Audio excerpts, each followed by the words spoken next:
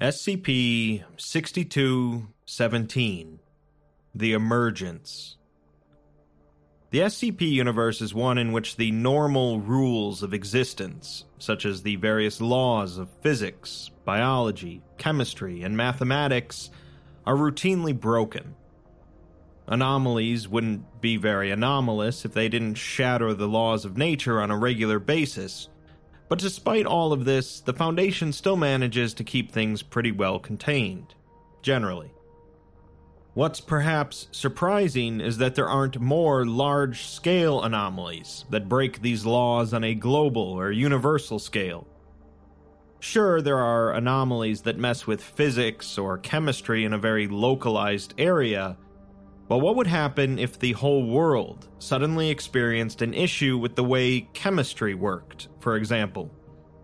That's what SCP-6217 deals with, although the reasons for this sort of breakdown are much more than meet the eye. The document begins by being accessed by a Foundation researcher, noting that the date is currently June 22, 2041, and today is their 6,217th day working at the Foundation.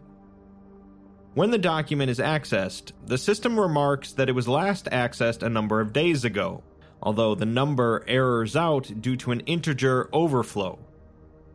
There's also a warning present that the document is under a continuous internal attack and has thus been autonomously locked, although it provides another error, this time in hexadecimal code.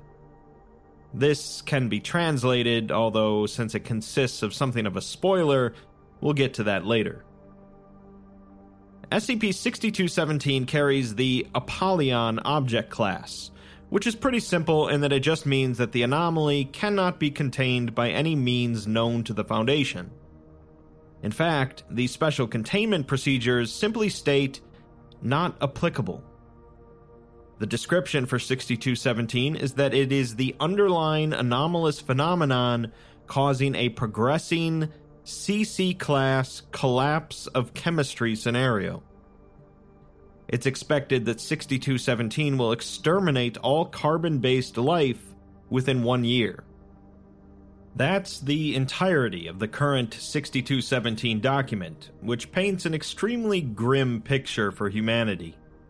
Of course, we'll later get to what exactly a collapse of chemistry scenario is, but it suggests that the laws of chemistry as we know them have broken down, leading to some big problems. We're provided an older version of the 6217 documentation that will explain much more about what's going on.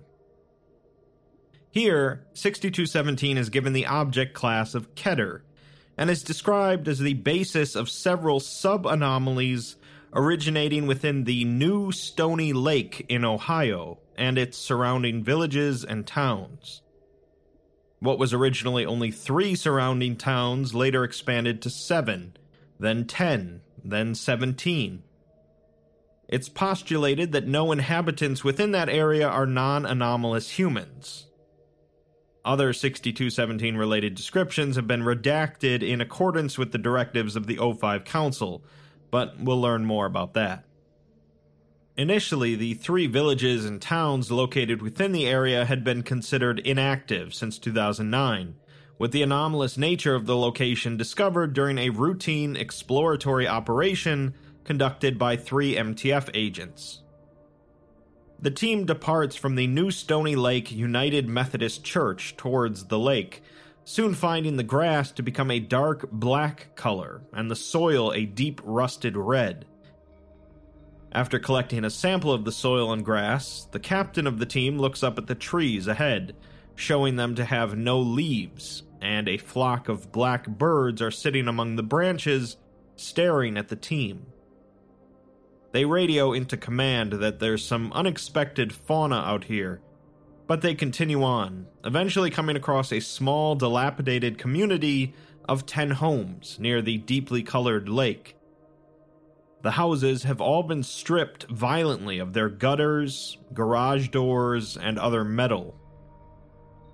As the wind blows, the houses sway loosely, and several crashing sounds are heard as a number of humanoids can be seen inside the houses through the open windows, appearing to aimlessly pace about. The hostile engagement specialist of the team takes point, and they begin moving towards the houses, finding that the central road has been torn up, with branching trenches leading towards each house. Shattered glass litters the ground, and several wooden utility poles have been knocked over, with what appears to be claw marks running along their height. Upon the still standing poles, more black birds watch the team approach.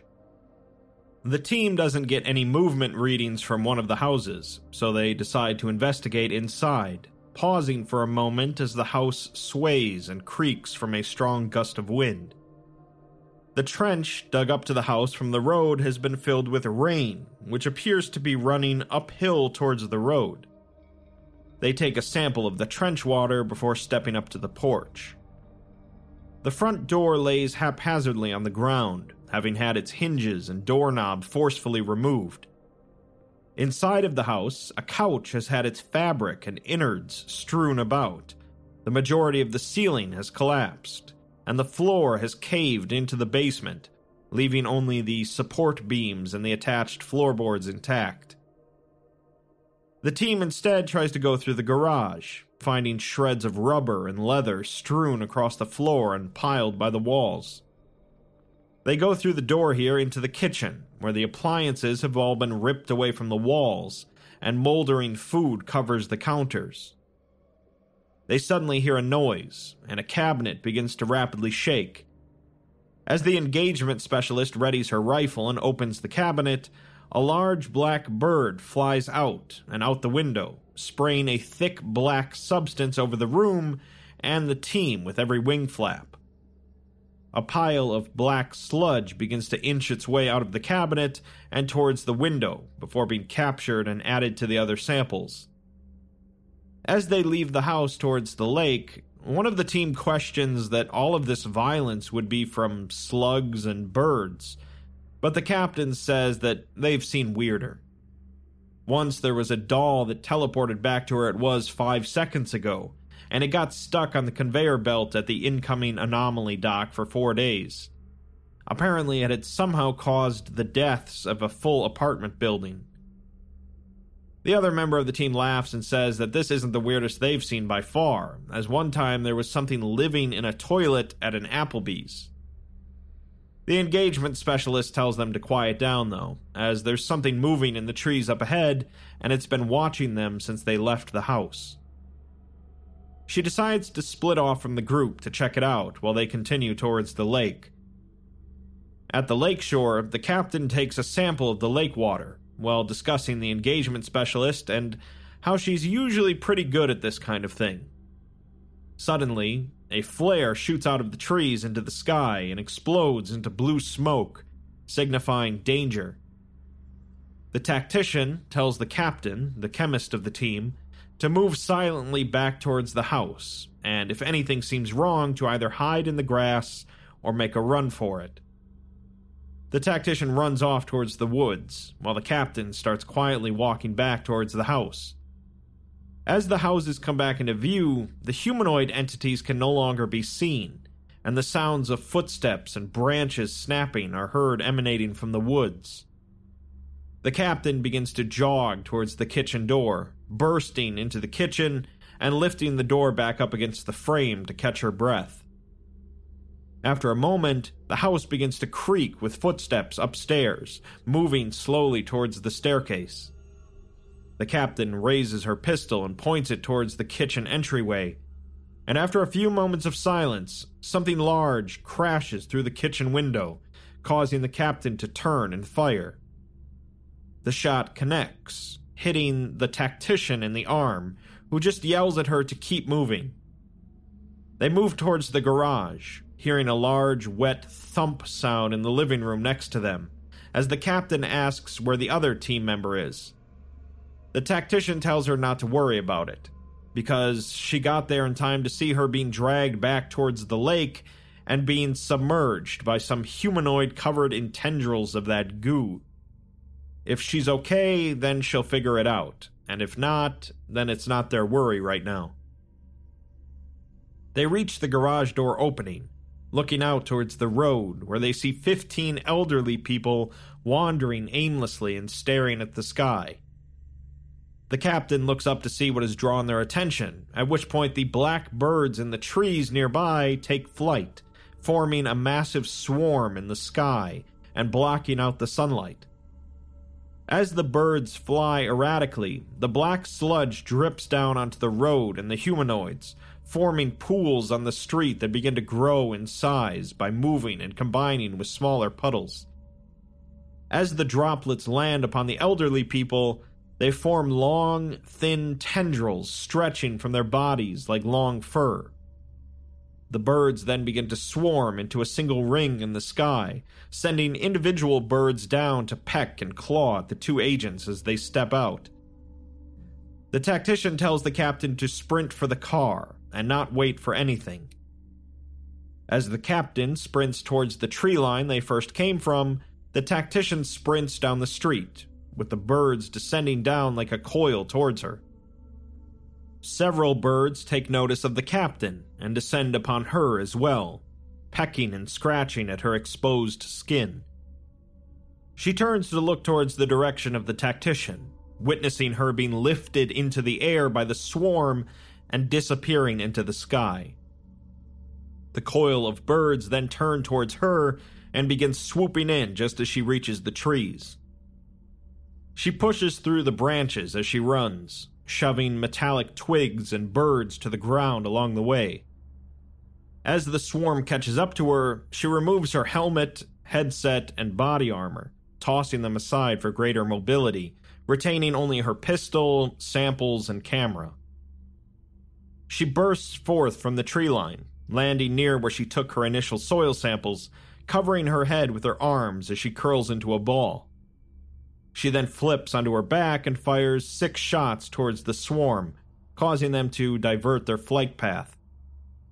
She then stands and begins sprinting again, searching for where the black grass stops.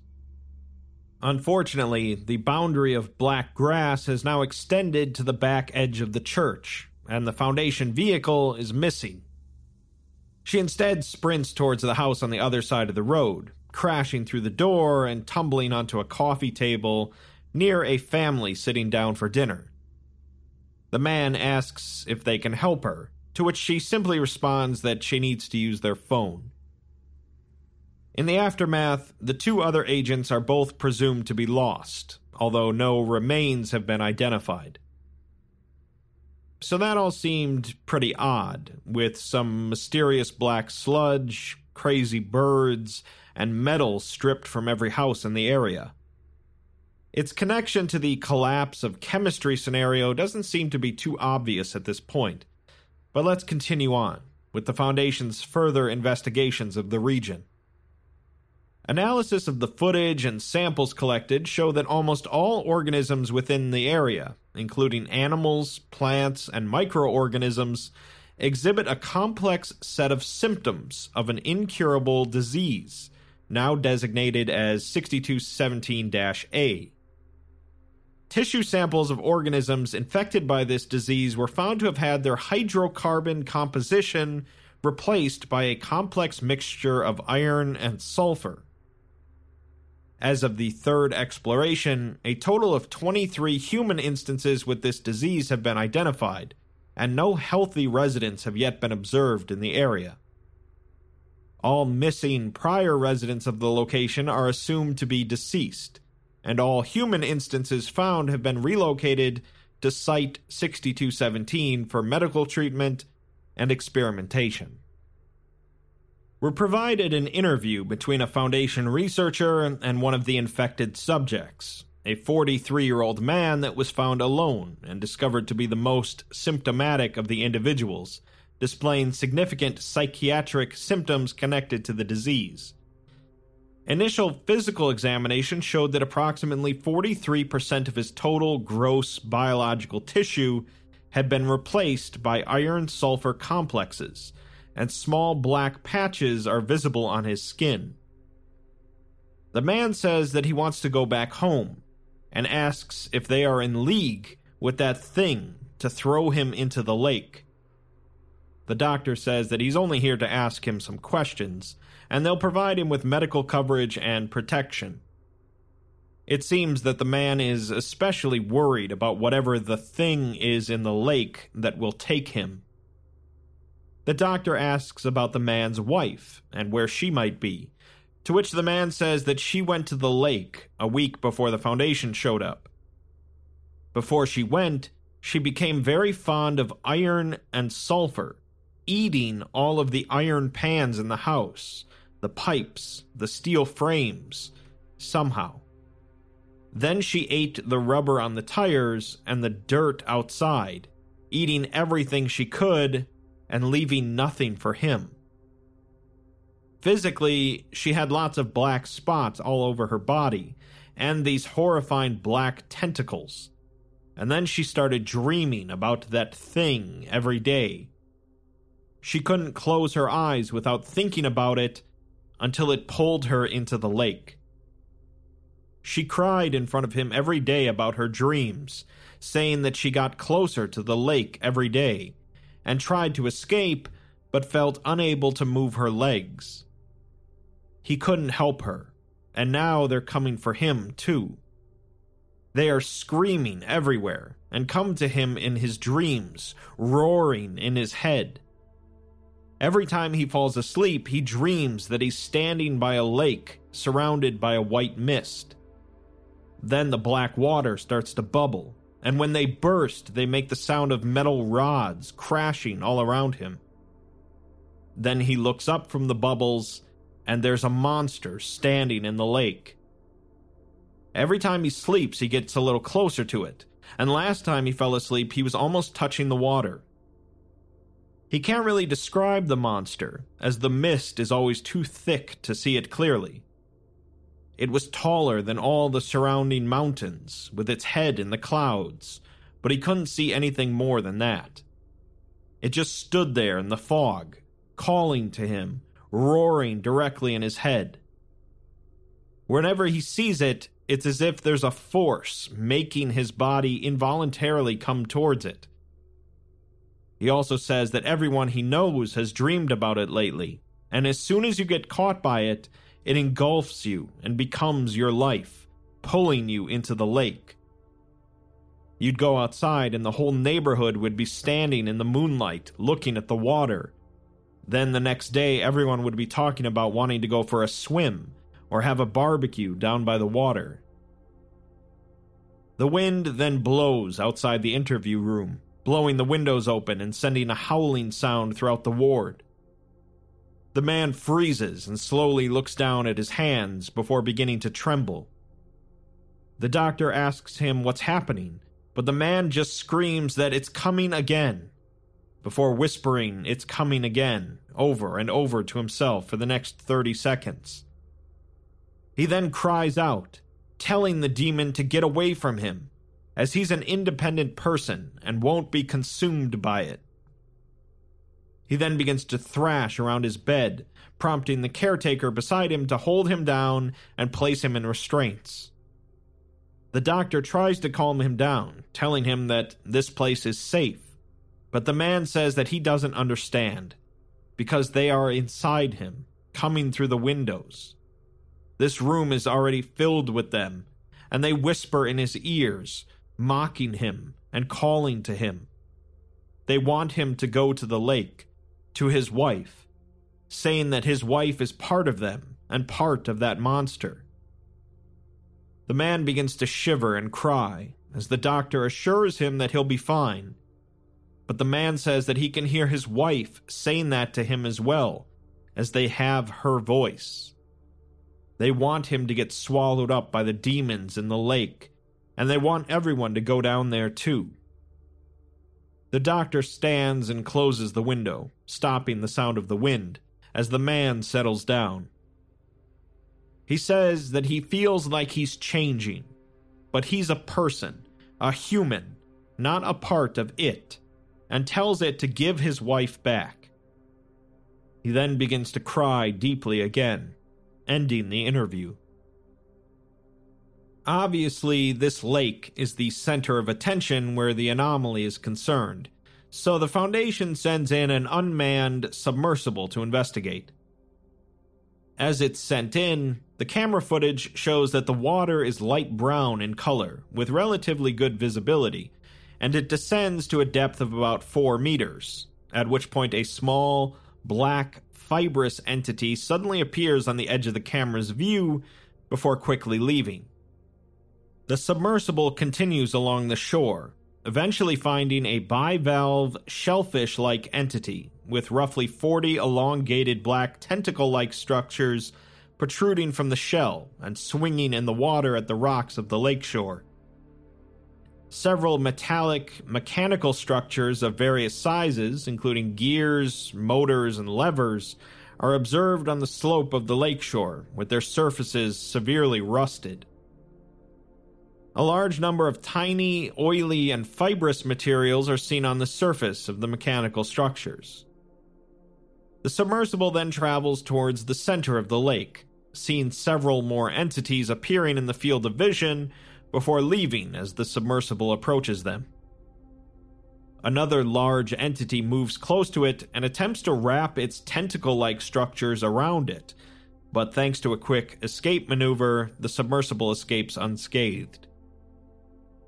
At a depth of roughly 10 meters, a large number of tiny, black, oil, droplet-like spherical entities are observed floating in the water, appearing to have the ability to move on their own through a pulsing motion akin to a jellyfish.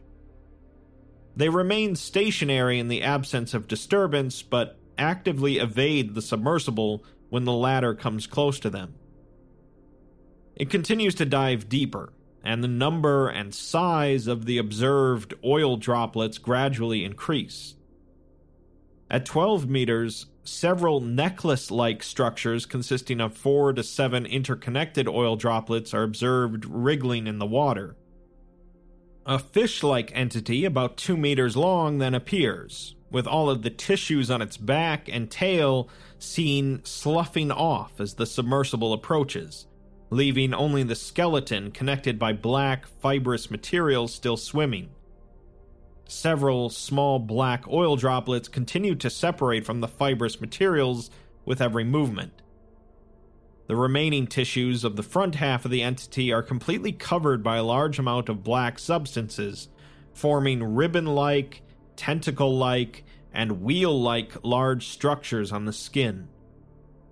Some of the tissues around the eyes are detached, and the skeleton is exposed. During swimming, the black material on its body surface continually releases the black oil droplets of various sizes to the environment. The submersible descends to a depth of about 18 meters, observing a school of fish swimming in the distance, all of which are covered with black material and have a large number of forked tentacles and sarcoma-like structures extending outward from their bodies. 2 entities observed appear to be only fish skeletons connected by black fibers. One of the entities suddenly stops moving after swimming for a few seconds, and the black fibers attached to the skeleton break apart into droplets, followed by the skeleton breaking up and sinking deeper. No fish are seen below a depth of 20 meters, but the number of black oil droplets increases considerably, and some with a diameter of about 10 centimeters begin to appear. Necklace-like structures consisting of dozens of droplets are observed at a depth of about 30 meters, extending upward from the deeper area and twisting and oscillating in the water, with lengths ranging from 5 to 20 meters. At one point, the submersible accidentally makes contact with a chain-like structure, which quickly wraps around it. Despite successfully escaping, the submersible's surfacing system is damaged irreparably, and it's deemed irrecoverable from this point on. It continues to sink to around 40 meters, and with the help of its illumination lamp, an unidentified giant entity with a roughly cylindrical shape is observed swimming below the submersible from the deeper area, with an estimated cross-sectional diameter of about 5 meters and a length of about 20 meters. The surface features of the entity resemble complex mechanical and fractal structures, although the specific structural details couldn't be clearly observed. At 50 meters, a large number of complex, net-like structures are observed filling the area below this depth. Droplet entities of varying sizes are continuously dislodged from each net and swim into the holes of other nets, integrating themselves within the new structure after a short period of time. The camera captures a cumulative total of 3 similar giant cylindrical entities swimming far in the distance. The submersible sinks into one of these nets and is rapidly and completely enveloped.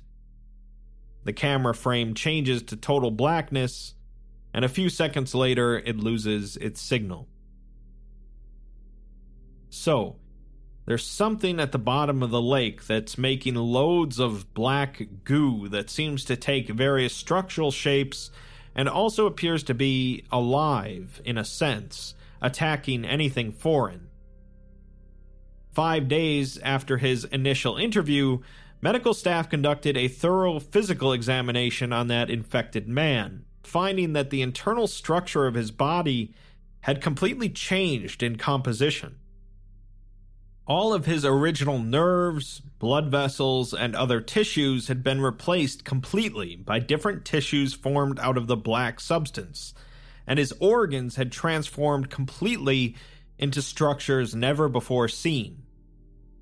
This would seem to also be what happened to all of the fish in the lake and everything else living in the area, in some sort of a gray goo scenario. Following his physical examination, he began entering frequent states of mania, stopped communicating with others, and attempted several times to escape. Staff began to keep records of all events involving him trying to harm guards, doctors, staff members, and researchers. 6 days after the examination, an incident occurred that started with him in his room, staring at the camera, as a black, fibrous material extended out of him and began to cover his entire body. He continued to stand in place and stare at the camera as this occurred, before his body suddenly shattered and collapsed. The process produced a large number of black spherical droplets of varying size that fell to the ground and rolled outward with a relatively large aggregation of black droplets at his standing position. The nearby droplets then recoiled and slowly clustered toward the center, merging together. The black droplet aggregate then began to shake and deform, shifting its appearance between multiple forms rapidly, with several new, complicated structures seen forming on the surface. It then formed into a singular entity with a redacted appearance, and a large number of rotating, gear-like structures could be seen on its surface, interconnected by encircling, fibrous structures. The black entity then suddenly broke through the door of the room at an accelerated speed before changing its appearance into another redacted form. The disc-like structure on the entity's surface rotates at high speed, driving its thousands of tree-like cable structures to move. It quickly entangles the 2 guards standing outside of the room and binds them inside its mass of curled tentacles. It proceeds to capture 12 more people in the site, eventually breaking through outside with its victims bound by its tentacles, moving towards New Stony Lake with great speed. The 15 individuals involved in the incident have been presumed lost, and the Foundation decided to release all other individuals with significant symptoms back to the region surrounding the lake in order to prevent. Another day is here, and you're ready for it. What to wear? Check. Breakfast, lunch, and dinner? Check. Planning for what's next and how to save for it? That's where Bank of America can help. For your financial to-dos, Bank of America has experts ready to help get you closer to your goals. Get started at one of our local financial centers or 24/7 in our mobile banking app. Find a location near you at bankofamerica.com/talktous. What would you like the power to do? Mobile banking requires downloading the app and is only available for select devices. Message and data rates may apply. Bank of America N.A., member FDIC. Additional loss of life. We're next provided some more info on this black substance that seems to be spreading and corrupting everything. It's based on iron-sulfur cluster compounds, and found naturally within New Stony Lake. Derivative substances of the stuff found in the lake have been found in body tissues, fibrous structures on the skin, secretions, and excretions of infected individuals. Experiments have confirmed that the infection is caused directly by contact exposure to any of the substance. Theoretically, these substances are not thermodynamically stable and cannot exist outside of a vacuum environment. Therefore, their presence itself here is considered an anomalous phenomenon. Under natural conditions, it has an intrinsic tendency to spontaneously aggregate and assemble into larger specific structures. The corresponding substances, aggregates, objects have been designated as 6217B-1 through B-4, based on their different levels of assembly. The theorized final assembly level has been designated as B-5, although it is still unclear whether it exists and what its nature is. B-1 refers to the basic and most prevalent components of the substance, which are chain-like polymers of different sizes and molecular weights formed by several iron-sulfur atom clusters. These substances dissolve in water and are considered the underlying cause of the rusty brown color of the water in New Stony Lake. Skipping over some of the chemistry terms, these components can fold to form various more complex substances, and they follow a completely different set of chemical laws compared with usual iron compounds. It's impossible to synthesize any of these compounds with normal iron and sulfur containing precursors obtained outside of the lake area. But if normal iron and sulfur materials are mixed with the anomalous ones, their tendency to spontaneously assemble into B1 will rise significantly. They can also continue to pass on this anomalous property to other normal iron and sulfur atoms upon contact. I think we're starting to get a better picture of this collapse of chemistry scenario. The lead researcher notes that B1 is one of the most unique anomalies he has ever encountered at the Foundation, and the assembly of these atoms, rather than describing it in terms of thermodynamics or chemistry, is much more similar to a deliberately built sculpture. As he works more with them, he questions if the atoms in these substances are even remotely like those he's worked with previously. It's as if they are no longer iron and sulfur atoms, as if something has changed them and transformed them into something else completely. This isn't even to mention that they are actually able to infect normal atoms, comparing it to a zombie crisis at the atomic level.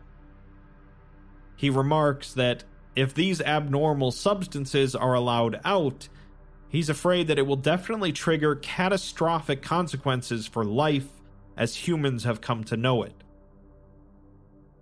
B2 is a kind of molecular aggregate based on iron-sulfur clusters that behave similar to molecular machines, such as molecular motors and bearings, capable of performing a series of complex functions. They are found abundantly in the lake water of New Stony Lake, and under suitable conditions they will spontaneously aggregate further to form other structures. B3. B2 entities form various different structures and utilize energy from different sources as the driving force of their motion. Depending on their structure, they can create their own chemical energy for their own motion, and all B2 instances can use current generated by light as an available source of energy. Tens of thousands of B2 instances with different structures and functions have been identified, and the detailed structures of most of them are still unknown. A few kinds have been structurally analyzed with X-ray diffraction and other characterization methods, which have confirmed that B2 instances are formed through the folding of B1 substances. As well, the exact folding mode of the B1 compounds depends on their charge and the type of ligands on their surface, which lead to the formation of different B2 structures and functions. Despite this, the experimental and observational results are still contrary to the theoretical prediction, meaning that the folding patterns of B2 are not following what Foundation researchers would expect. Simulations have also failed to reproduce their observed motions, which may indicate that further investigation of the underlying physical mechanisms of motion is needed. We're being hit with a lot of terminology here, but basically this black goop is forming itself into increasingly complex machines and structures in ways that are unpredictable to human scientists. The head researcher says that while B1 can be regarded as analogs of amino acids and peptides, B2 can be seen as the counterparts of proteins. The way of folding from B1 to B2 reminds him of Chinese and Japanese origami, with the same simple piece of paper being able to have different shapes, functions, and movements if you fold it in different forms. Some origami structures, however, such as a paper spring that is pressed tightly, are not that stable and can only keep that shape if you press them with your hand.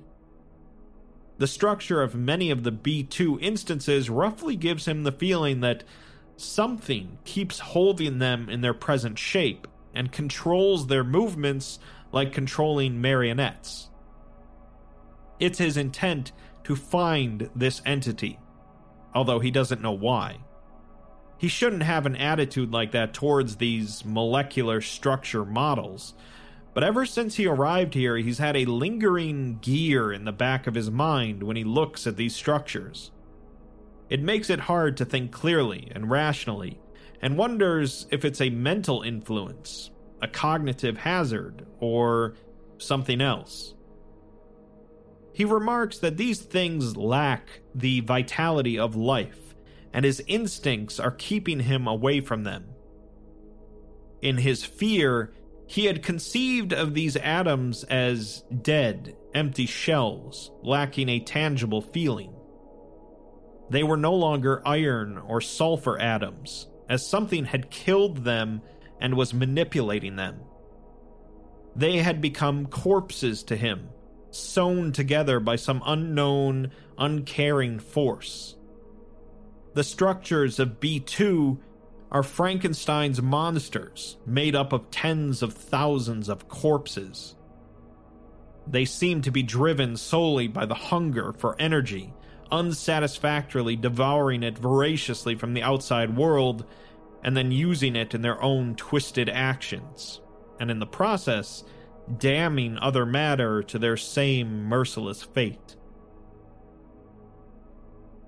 B3, the next step up, are a collection of vesicle-like structures of varying sizes, generally appearing as black, circular droplets ranging in size from 5 micrometers to 10 centimeters, containing a variety of B2 with different functions working together.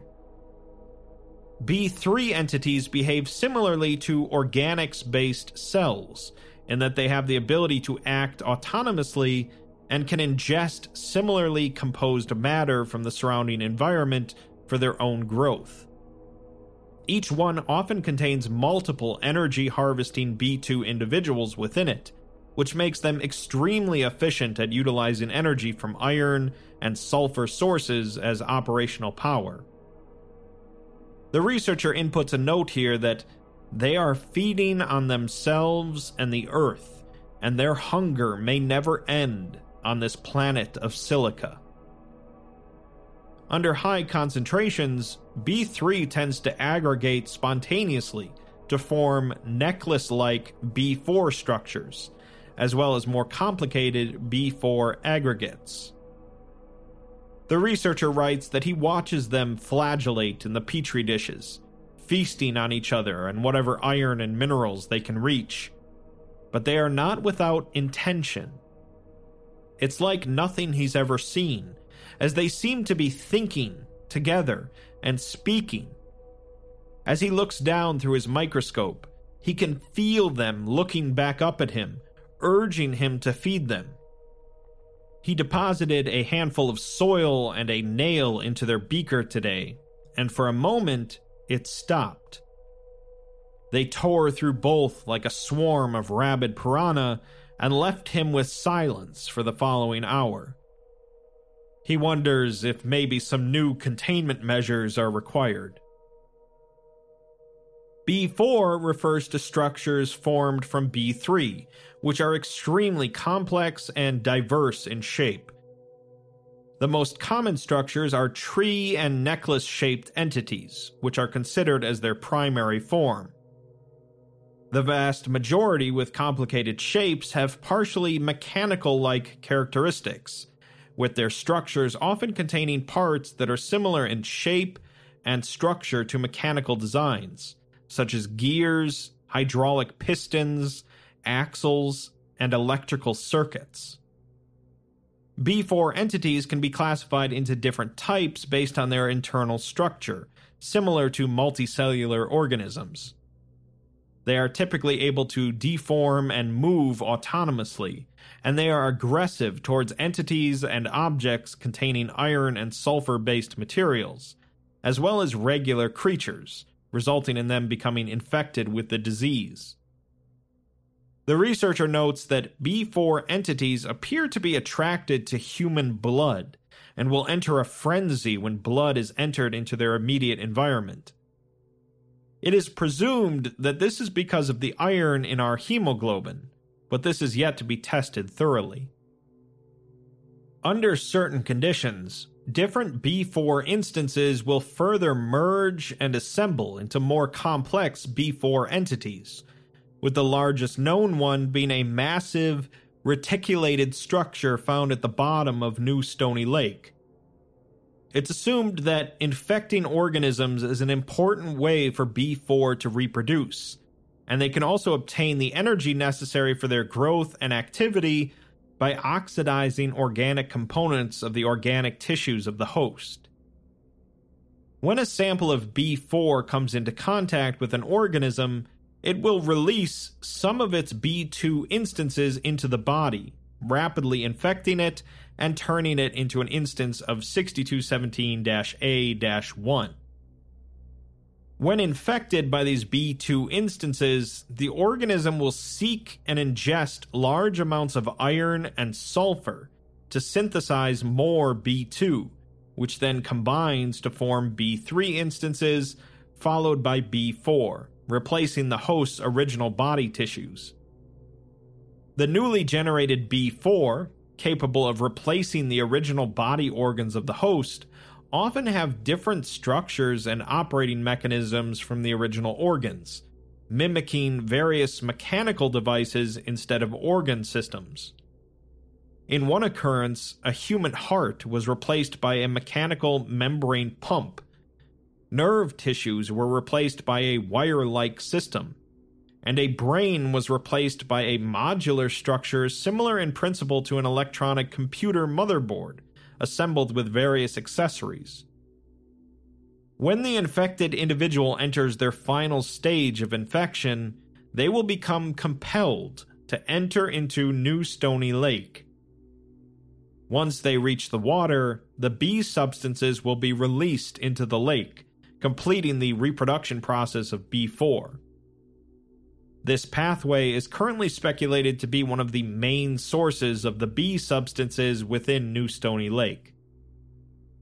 The researcher writes that the B substances bear similarity to parasitic wasps and fungi, laying their eggs or spores inside their hosts, manipulating their hosts to find nutrients and a suitable environment for their descendants, and finally killing the hosts and releasing the new entities.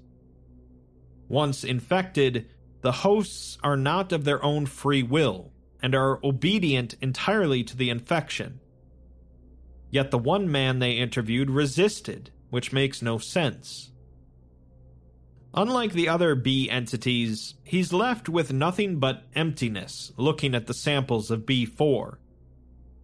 No matter how much he feeds them, no matter what he feeds them, they behave as soulless machines, working to consume and infect, and nothing more. It's as if everything they do follows a command written long ago, telling them to do this, telling them to reproduce, to attack, to go back to the lake, to bond with others of their kind. The creatures manipulated by them see the lake as their home and fall into the water, one after another. Something in the lake is calling them, and he's afraid that it's not some monster, but rather instructions, buried deep in the tiniest mechanical structures of these entities. Their own mechanical structures command them to return to the lake, as it's part of them. They cannot resist. They will not resist. And once you become them, it's part of you too. He just questions, why?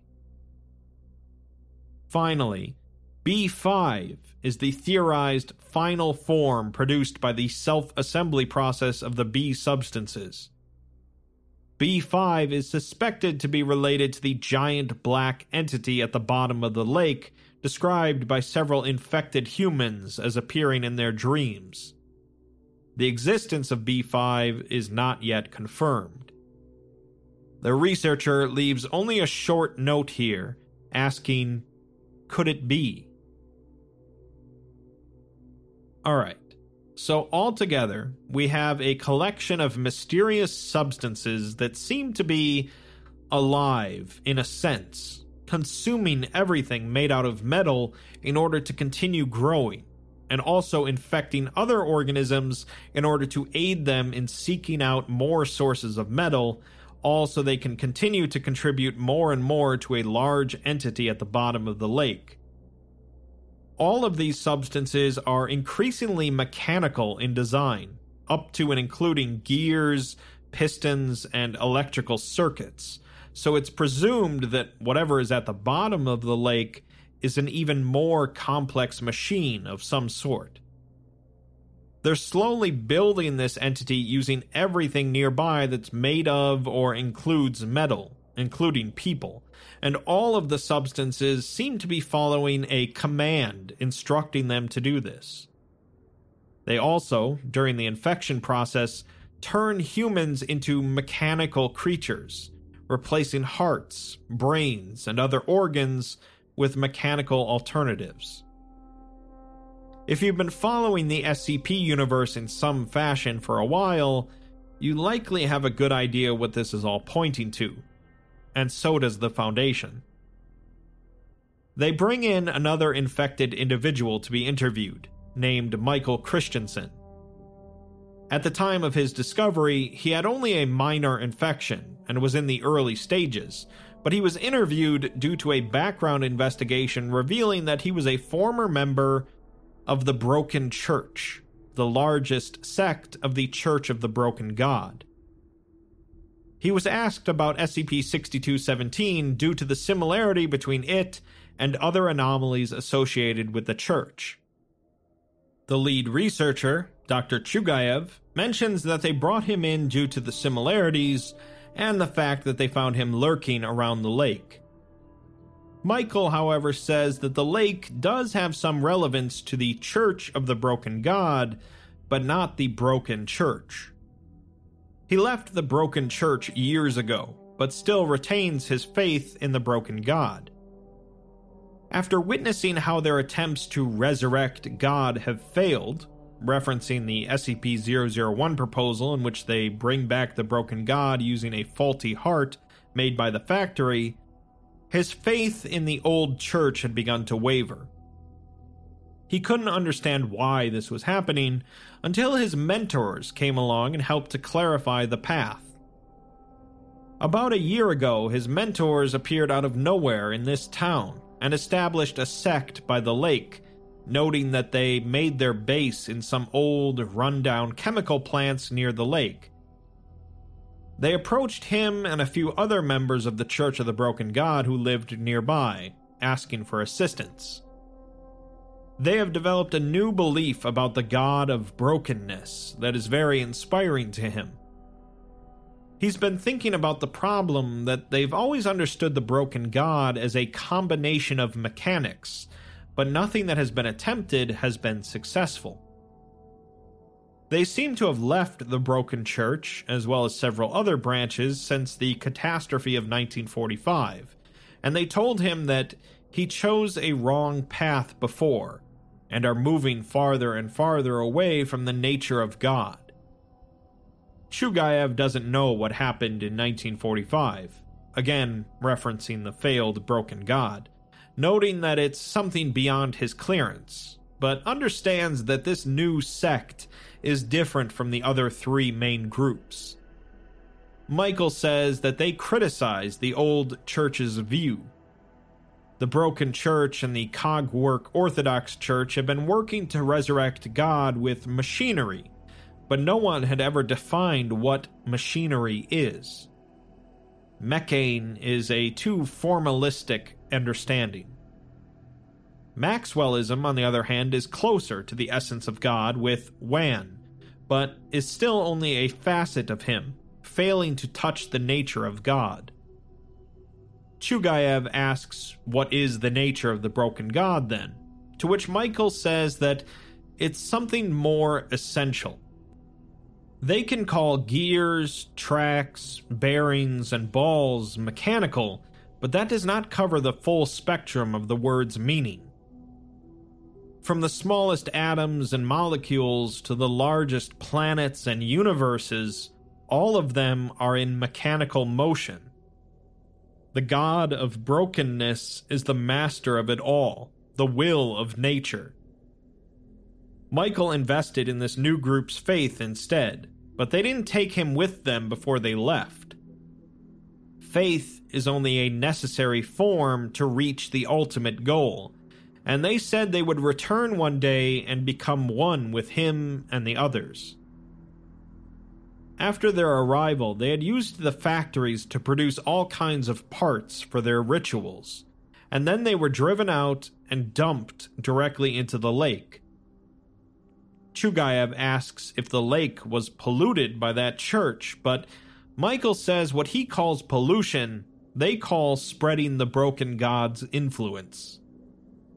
The iron and sulfur of the earth and lake were just waiting to be actualized by the church, and all it took was a few rituals before life began to proliferate. Chugayev says that Michael is joining in this too, but he says not exactly. What he knows is that one night, lightning shot forth from the cloudless sky and struck the middle of the lake during a ritual, just as the Book of Rites stated that lightning is the hammer of God, and this phenomenon they believe is his will. The Holos field was created.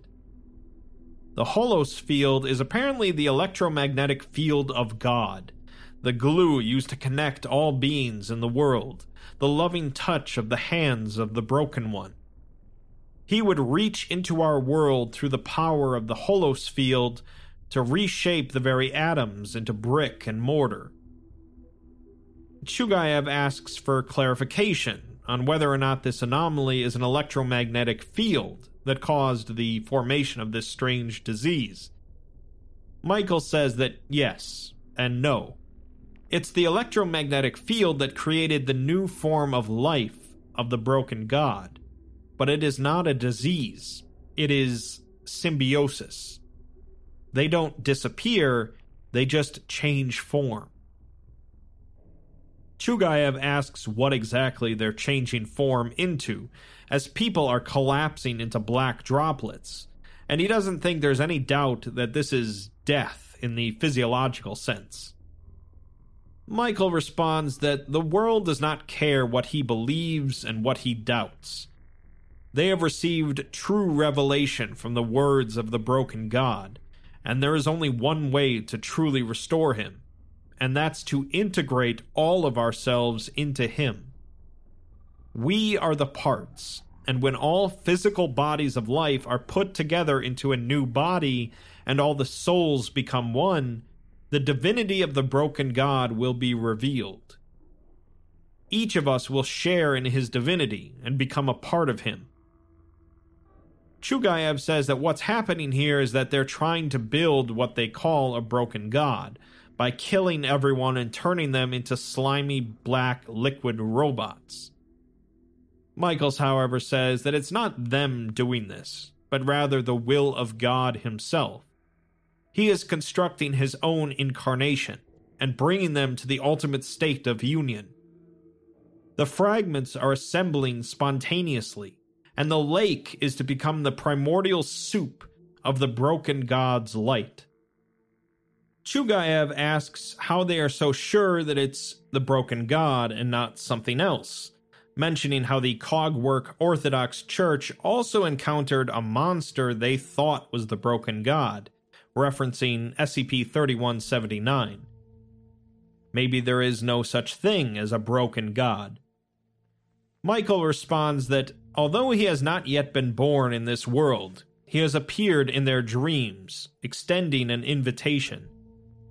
He stands in the middle of the foggy lake, and anyone who knows anything about the broken god will not doubt after seeing him. He is the real god of brokenness. Each of them are sharing in the love and gifts of him. He is guiding them on the path to becoming God.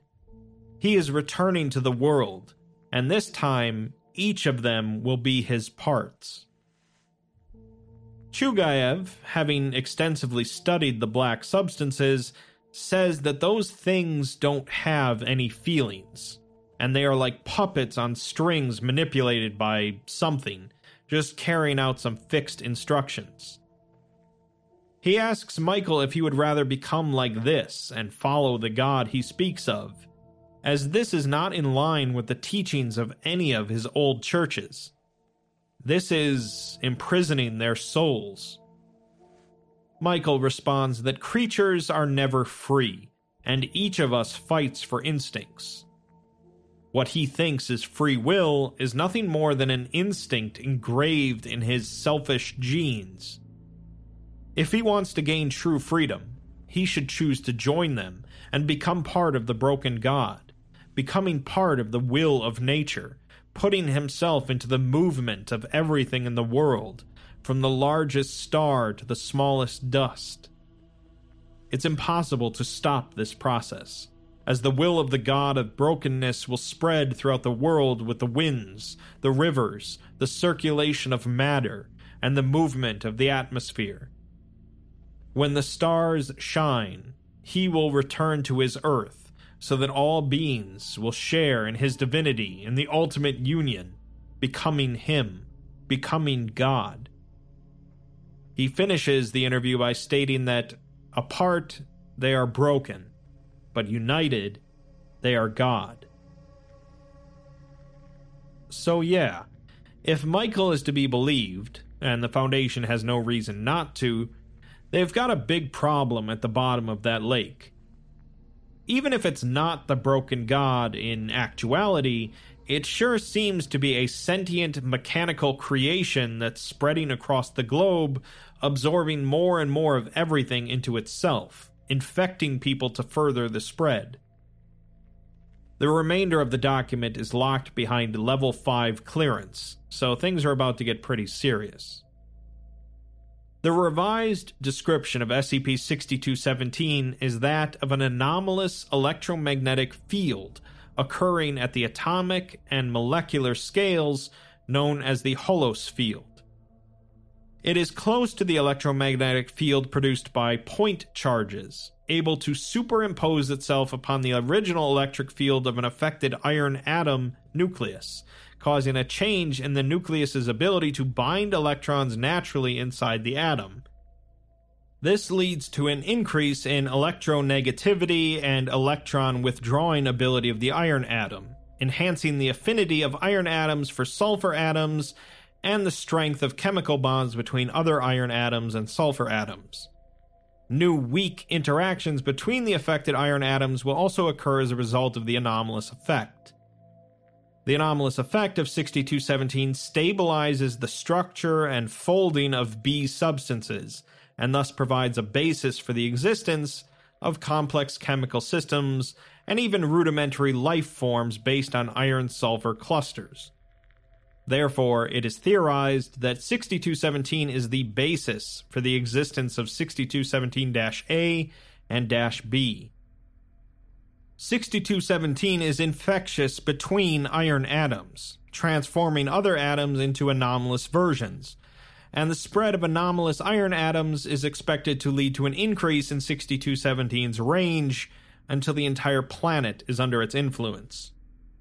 As of yet, there's still no effective way to interrupt this process.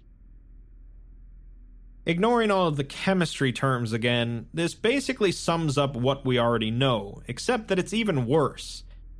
Containing the black goo won't solve the problem, as the anomaly is actually in an electromagnetic field that is spreading and infecting every iron atom on the planet.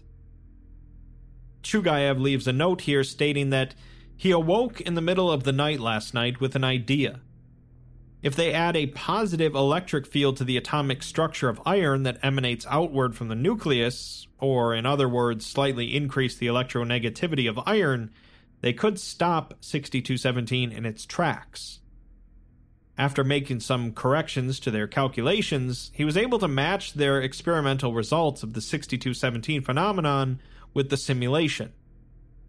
If his calculations are indeed correct, even the slightest change to their structure could cause a complete collapse of the chemical basis on which the black substances are maintained. The broken god or not, something is manipulating these atoms to make them act like this. It's making machinery out of the very earth and writing its designs into the universe through this almost mechanical structure. Well, at least he's got a plan, although the fact that the document notes him as being the former chief researcher of SCP-6217, I'm guessing that not everything with that plan goes well. We're next given a series of excerpts from his personal journal, starting with him noting that if you regard the SCP-6217 entities as creatures, they would be the closest to the Darwinian demons for survival. A Darwinian demon is a hypothetical organism that would occur if there were no constraints on evolution, maximizing all aspects of fitness and survival simultaneously. Such organisms would reproduce immediately and rapidly, and live indefinitely. Chugayev says that they are utilizing all energy sources, and can turn a whole piece of pork into just carbon dioxide, water, and nitrogen within hours. When it comes to being used against humans, this will really be a problem. This is horrific to him, although he knows he should not have felt this. He wonders if these things are mind-affecting, or are just trying to keep their physics a secret. Later, the Foundation updates the containment procedures for 6217 to note that the 4 closest towns to location 6217 are considered seriously affected and are now part of the quarantine zone. Chugayev expresses his disapproval that they can only just watch it develop and do nothing about it.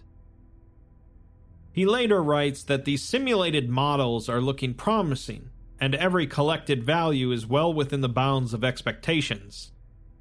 He has some neuroscientists from Site-120 joining him soon as the final entry into Site-6217 to deal with the possible cognitohazardous effects of the anomalous substances. This will be the last time, as the situation won't allow them to stay here for longer than a year. He hopes he can leave this area alive. The next month, he unfortunately writes that there's no way to stop the strange electric field, but he doesn't want to give it up here. Included is a few experiment records, just 3 out of hundreds they performed.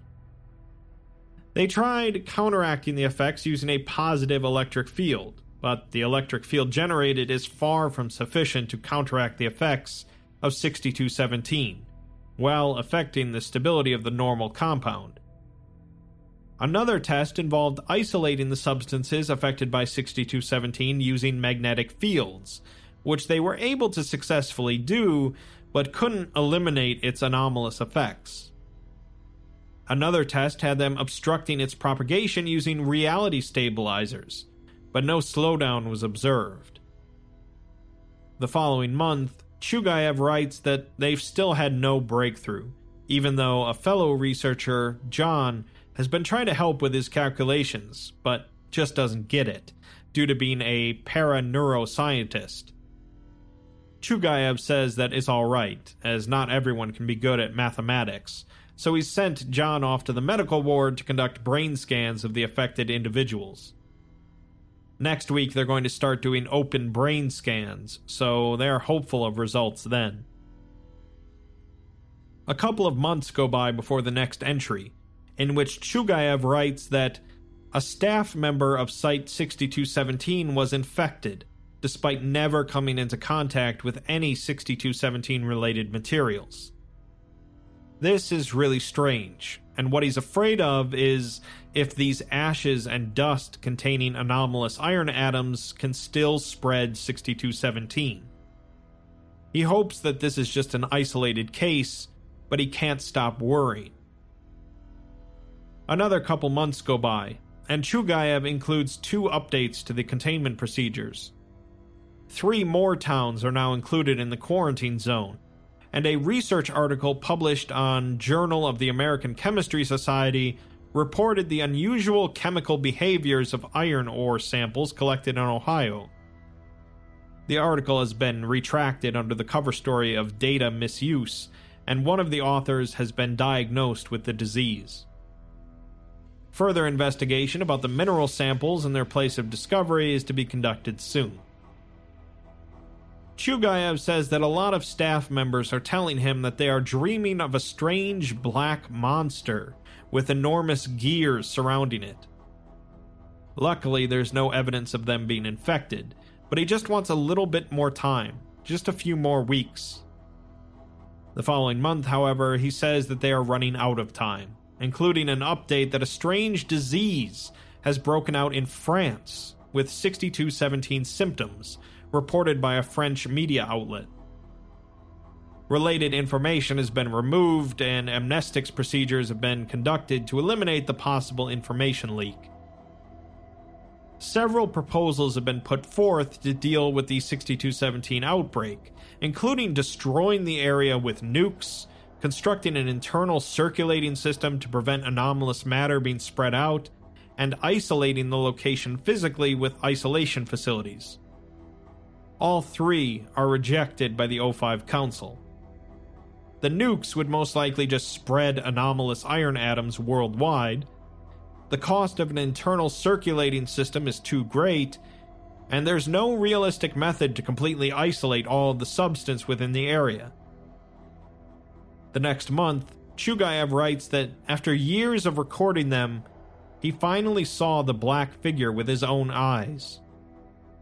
He feels like it is a giant black hole, absorbing the souls and wills of all life without satisfaction. He can see that behind it is the one controlling all the aimless mechanical black marionettes. Yesterday he cut his hand during the experiment, and there was no pain and no blood. He could clearly see something under his skin. Not veins, but wires. He tried to get a bandage from the drawer, and as he obtained it, the wound became bloody again. Today, however, the wound vanished, as if it had never occurred. He wonders if he's hallucinating, as he's been working continuously for 4 days without sleep. But he says that he cannot even feel sleepy, and maybe it's time to have a rest. 2 months later, another update shows that 7 more towns have been added to the quarantine zone, bringing the total up to 17, and all organisms inside have been transformed. Additionally, 1,721 independent cases of humanoid infected, along with 186,830 independent cases of non-humanoid infected, have been found worldwide, unrelated to any known cases. 2 more proposals include using SCP-2000 to eliminate the effects of 6217, or conducting Ennui Protocol, mentioned in SCP-6217, another anomaly related to the Broken God. Both are rejected, as the ingredients used by SCP-2000 might also be affected by the anomaly, and the reason for the Ennui Protocol being used has been expunged. The Ennui Protocol involves using amnestics on a global scale in order to slowly introduce anomalies to the public in a way that won't cause panic. For the remainder of Chugayev's journal, I'll be reading the excerpts verbatim. September Report 2. All contact with the Foundation has been lost. No more updates. We have been isolated. I have activated the distress beacon. Hope that works. More than 4/5 of staff members are diagnosed SCP-6217-A. John is one of them. Me too. Now it is almost impossible for us to leave this cursed place. And we're likely to die here. Am I right? I'm feeling fog in my brain, as if something is controlling my motion. John reported yesterday that he had dreamt about the black figure and asked to talk to a psychologist. I pretended to reassure him that that was perfectly fine, as I've been having dreams since July, but, well, both of us know what this means. Strangely, I did not feel very upset, as if I had been asked not to do so. Well, now that I have no choice, I'll be here, working on it. December Report 1. The final living staff died of starvation this week. Frankly, I hadn't even noticed that we had run out of food at all. In fact, I haven't left my office in months. I must have been eating something. I don't know what. But almost all steel things in my living room have gone. I have no idea what I have done during the previous days. As if I was acting autonomously, without any memories and emotions. Am I becoming a robot? Like what is hidden under my skin? John also has been lost to the infection completely. In his last days, he was just repeatedly saying nonsense like a broken record. His voice cracked and gargled with each dry breath he took. I asked him about his family. He did not give me any answers that make sense. I guess this is also what I will be. I really don't want to. Undated report. What is the date today? I feel like I've been sitting here for like more than 1 month without any memory. I stared at the photo on my desk for like an hour, trying to recall who they are. Damn it, they're my family. Why am I forgetting about this? What have I done during the past days? Who am I? Am I a robot? Am I a human? No, I am still a human. See, I'm still thinking, remembering. I'm still feeling the emotions. I am Alexander Chugayev, head of research at Site-120. I am Alexander Chugayev. I've been dreaming the black figure for months. I feel like he is saying something to me, but I cannot hear it clearly. I must escape. I want to escape. but I simply can't. I can feel that every time I step forward, I'm losing my free will. Maybe being a robot won't make much difference. No. This is impossible. I am still a human. I have the right to change my life. I'm not just gears and wheels controlled by someone else. Right? I am Alexander Chugayev. The things I did were my choice. I am not a machine. I am alive. I am not a machine. The calculations finally make sense. He explained them to me. It is not the calculations or atoms that are wrong. It is the rest of the world. Nature rips at the universal code and pieces it together without intent.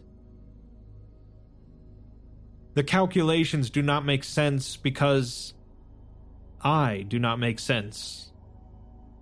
Do not make sense. I am a human because I don't have the free will. It was all my decision, and I now understand. The black figure is calling me. He is asking me to go to the lakeshore factories.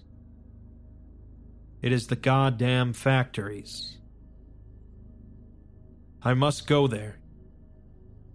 I need to ask them why, what, and when. I must show him that I am still a human. I will never be a robot. In addition to this journal, an audio file was recovered from a portable recording device left in Chugayev's office, which I will also include here. Who are you? Who summoned the broken god? You belong to the Fourth Church of the Broken God. Correct.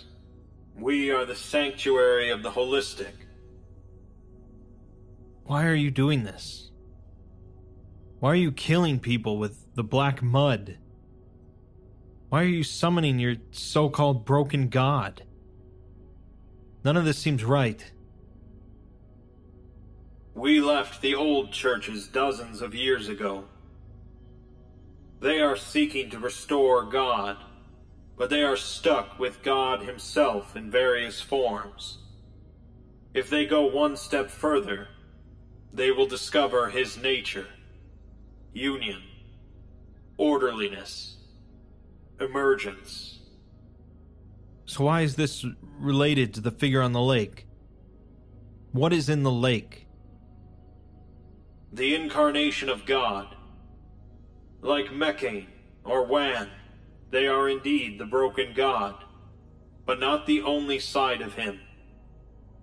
But he will need this body to come back into the world.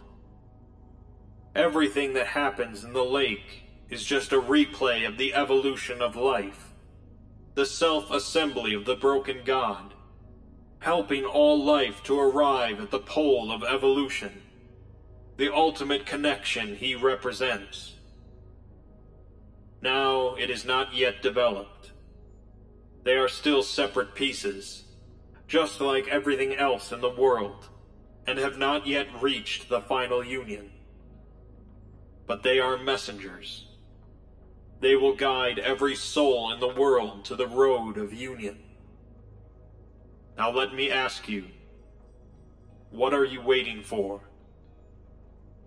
What do you mean? Why are you still hesitant to join the great work? Because I'm a human. I'm not a robot.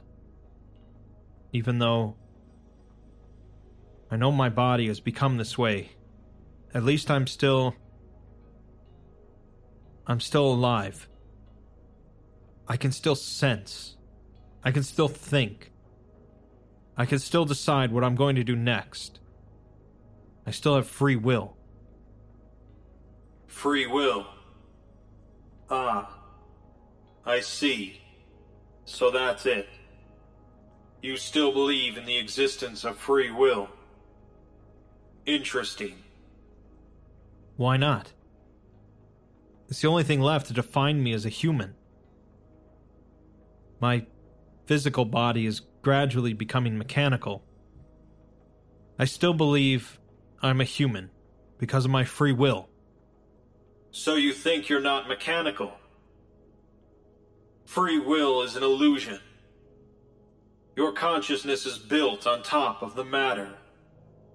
Consciousness is the electrical and chemical signals in your neurons, the sodium and potassium ion channels, the synaptic receptors, the neurotransmitters, all of which are just delicate molecular machines.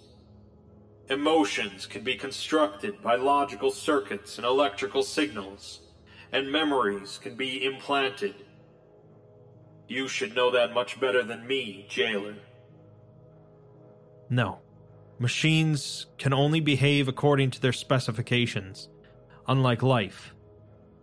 They will never be the subject. They are just the object. I clearly know what I'm losing, and what differences exist between humans and robots. I don't need you or any others to tell me about that. I'll try my best to protect my humanity. My soul is still holding me up. Life? Organisms are also combinations of molecular mechanical parts. It is the broken God who guided the formation and evolution of life, and you can see his figure behind every step of the evolution. Machinery and mechanical laws have dominated all organisms since the moment of their origin. You want to talk to me about mechanical determinism? I'm sorry. I cannot agree with this ridiculous theory. Quantum mechanics has long proven the existence of randomness. Or, at least, I don't think everything we have is something that was shaped like machinery at the beginning of everything. So, are you agreeing that everything about you is controlled by randomness? The collapse of the wave function. That's all your humanity.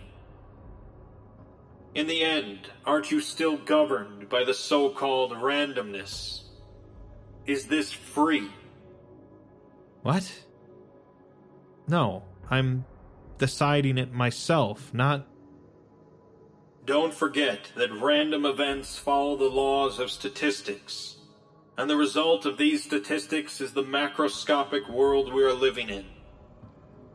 This world is still governed by the mechanical law of cause and effect.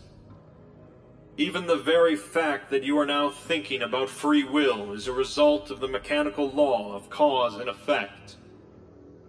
All things, your birth, your thinking about free will now, are all determined at the moment the universe was born.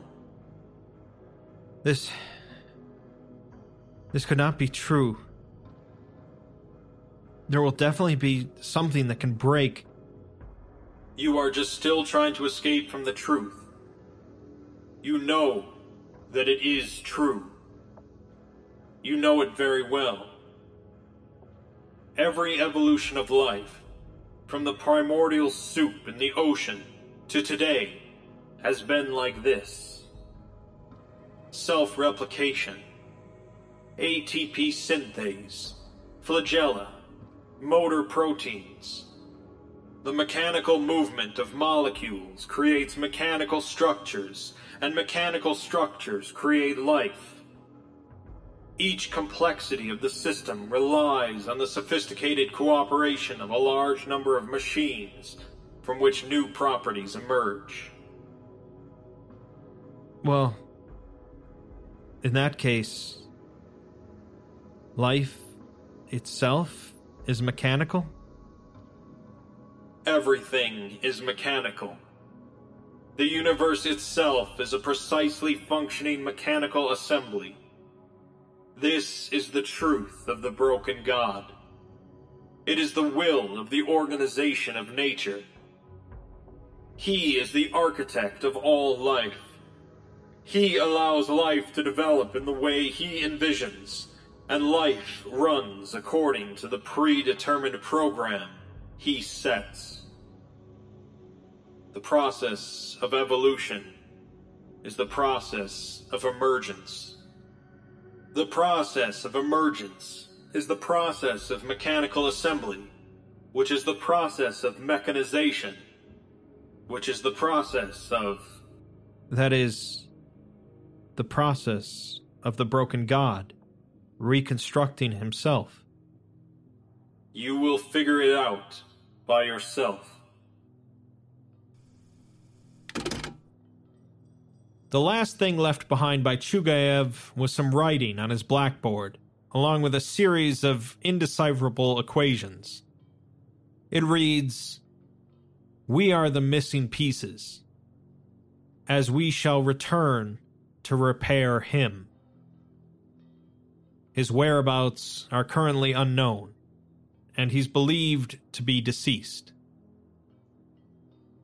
At the bottom of the document, the system mentions that illegal page tampering has been detected, and it logs out, leaving only a photo of New Stony Lake with a giant mechanical entity rising up out of the fog. Looking back at the current version of SCP-6217 then, we can understand now what the collapse of chemistry scenario is, and how it will exterminate all carbon-based life within a year. The hexadecimal text at the start translates to, "We are all machines created by," and if the message was completed, it would likely mention God in some capacity. I mentioned a gray goo scenario earlier, and that's really what this is. In a gray goo scenario, self-replicating machines run out of control, consuming all of the biomass on Earth in order to continue building more of themselves. 2 machines soon become 4, then 4 become 8, then 8 becomes 16, and before long, you have billions and trillions of these things consuming everything in sight in order to just make more.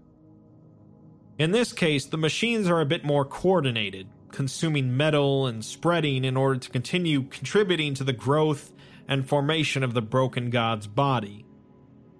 Before long, there will be nothing left on Earth, or perhaps even the universe, except for the broken God finally reformed.